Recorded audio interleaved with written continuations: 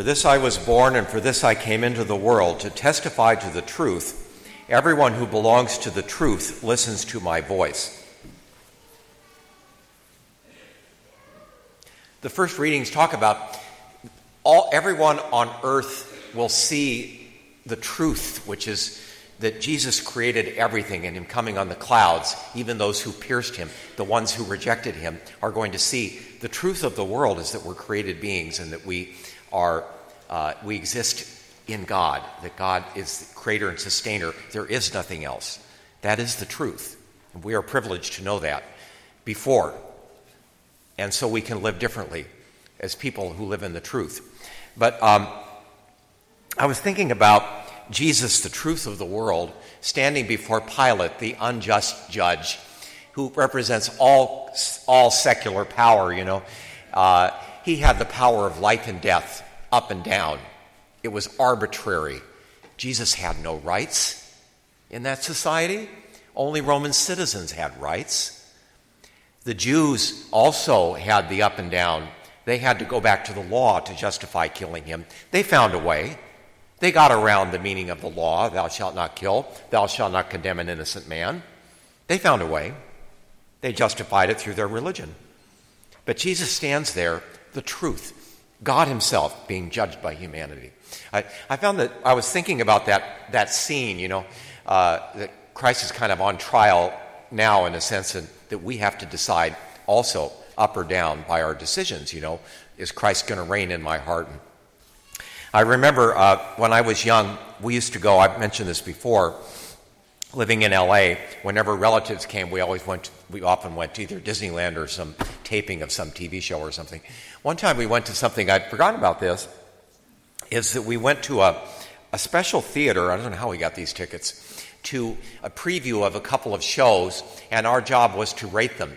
So we were sitting in these special chairs at CBS, and this was not on the air yet. I remember it was something that Sally Field was in, not The Flying Nun, something later.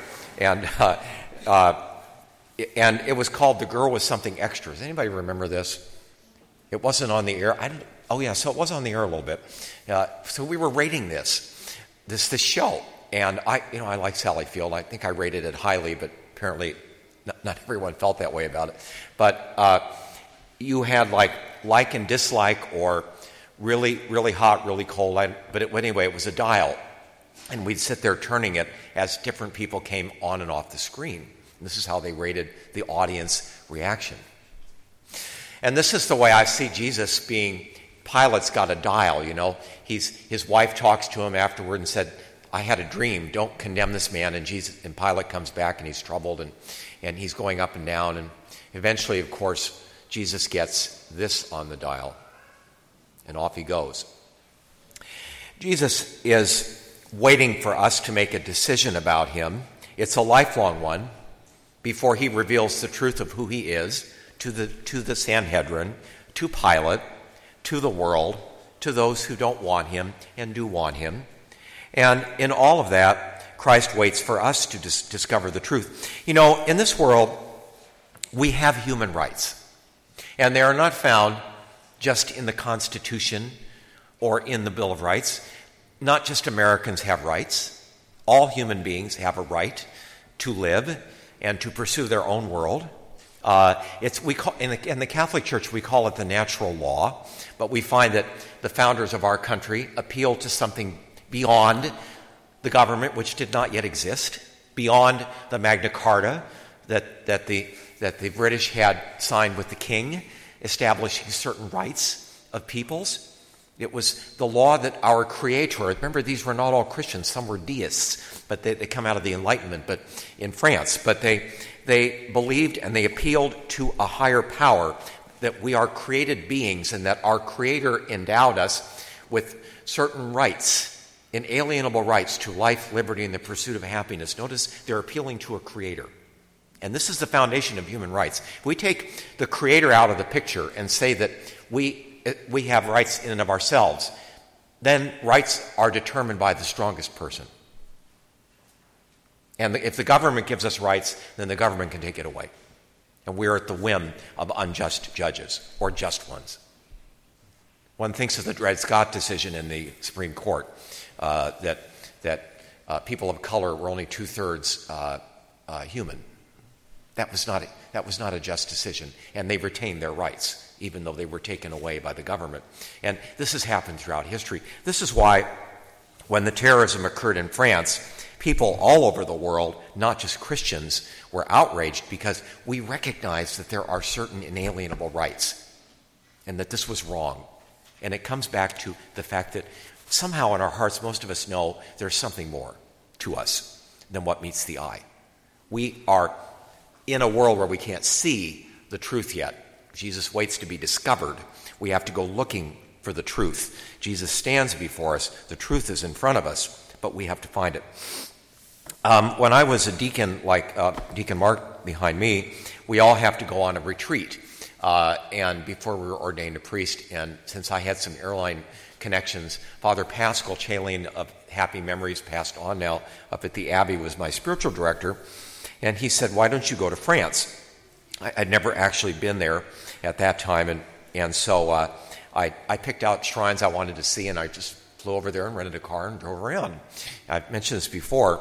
This sounds like the 19th century, but didn't have GPS or a cell phone or a companion, so I was finding everything with a map. Holy cow. Had to go to confession a few times. I'll tell you. You get to the middle of town, and the street numbers disappear, and all you got is cities. And it's like, okay, which way do you go? It's like a traffic circle with 6 openings. Oh.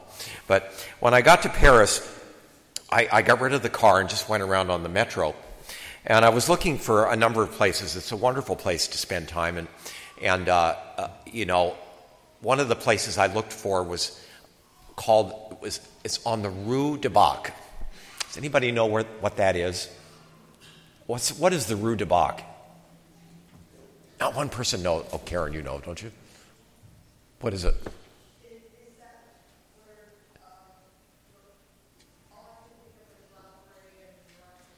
Yeah, the miraculous medal. St. Catherine Labouré in the 1830s, she was, she had an angel that came to her, and she thought she was dreaming. And so the angel leads her out from her room into the big chapel, and there's the Virgin Mary seated on a chair.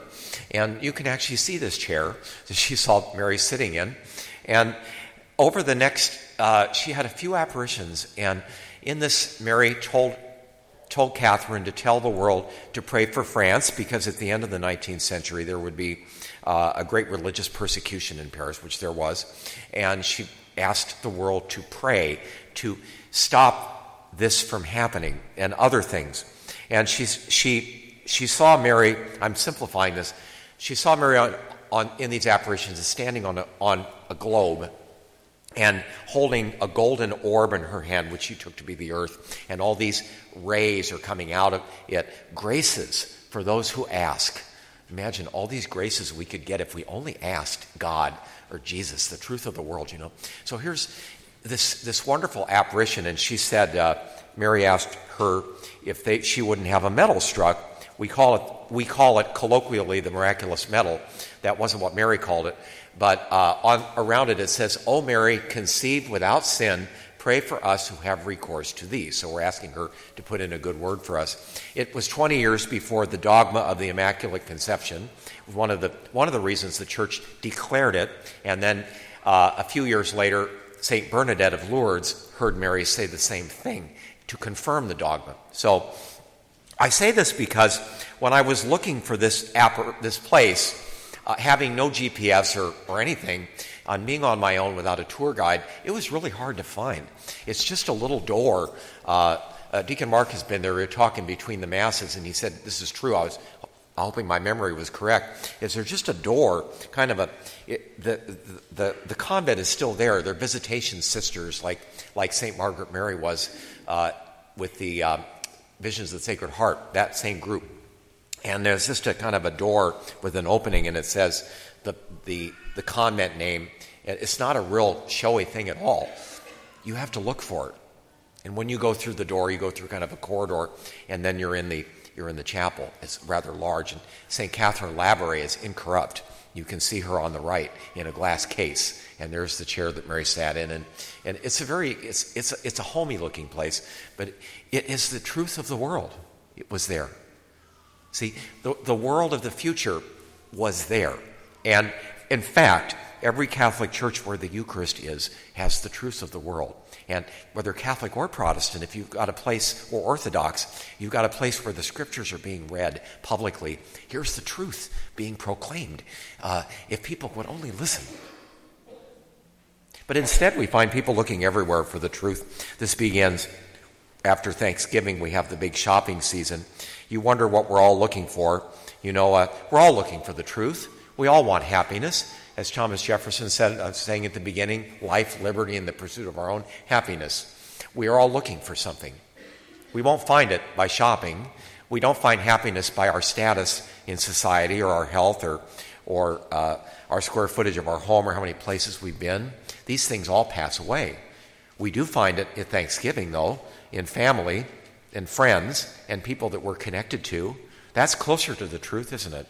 That's why you don't want it spoiled by too much shopping, hopefully, on that day. Unless there's a relative you're trying to get away from after dinner. There might be a benefit to it. Jesus is waiting to be discovered. I thought about, again, sitting at a cafe in Paris, which I've done, just as the people that died there, and thinking about how many go there. They just want to eat and enjoy themselves, and people sit there and eat for hours, It's a different way of life. But what are we looking for? That is not enough. And the real world kind of came in and horrified us, real meaning that life is temporary, that we are seeking. We have to keep looking. Is there truth in all of this? And we find that Christ, an innocent man, was condemned. And suddenly, the creator of the world went through what happened in France. You see, it was him. All these people were Jesus. It was Jesus all over again, being condemned for something they did not do. And suddenly, our eyes are open. We see the truth of the world is going to be revealed to us, that Jesus has been all around us. Life doesn't fully make sense yet, but it will. And so we who are privileged to see Jesus, the King of the Kings, He says his kingdom is within. In this world, Jesus is not king. This is not his kingdom. That's coming. But his kingdom is in every heart that says yes to him. We too are sitting in the theater with the up and down dial, and we make that decision. Every decision we make is an up and down for Christ. That's what life's all about. It's kind of a cumulative thing. And there's a saying in Spanish, little by little one goes far. Little by little I make the choice for Christ or against him. Who is the king of my heart? Jesus says, you say I am a king, but for this I was born, for this I came into the world, to testify to the truth, and everyone who belongs to the truth will listen to my voice.